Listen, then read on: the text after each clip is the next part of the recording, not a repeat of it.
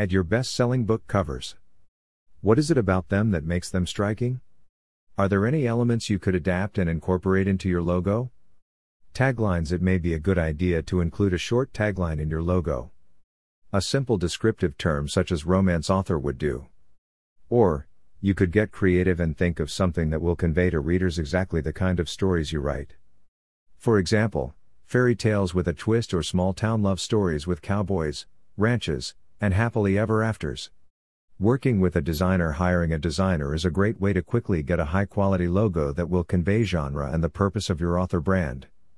Designers may often help you when you're stuck for ideas. There are, however, certain things you should think about before hiring a designer. For instance, should you give a designer full creative freedom for your project, or should you give them a detailed checklist of requirements?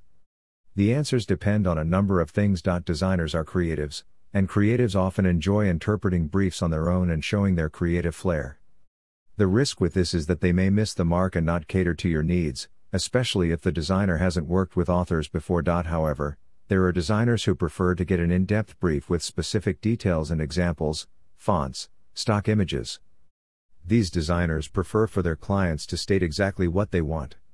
This may also be appropriate in instances where you feel that the designer's skills are solid, but they might not have worked with authors or your genre before. If you know exactly what you want and you won't be happy with anything other than what's in your head, giving a designer a detailed briefing and checklist may be the way to go.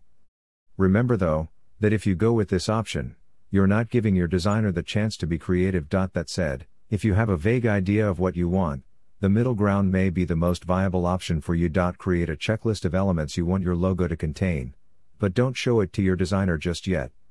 Tell them what you want, but allow them to be creative first. They may surprise you and present you with something you didn't know you wanted.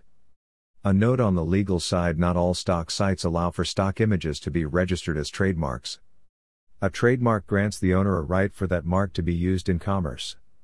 It's a right for that mark to be used commercially on goods or within services. It's best to read the terms and conditions in detail before using stock images in a logo that you intend to register.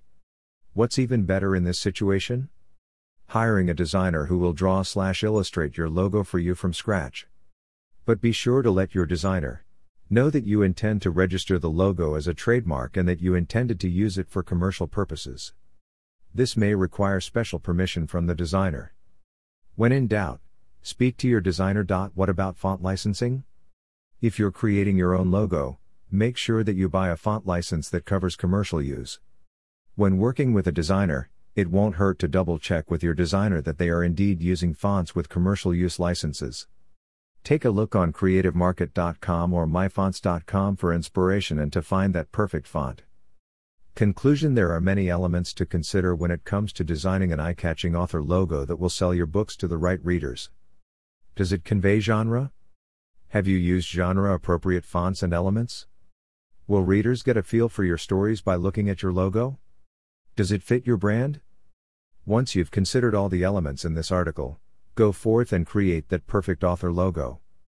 2021 June 5/7 2021 June 5/8 2021 June 5/9 2021 June 6/0 2021 June 61.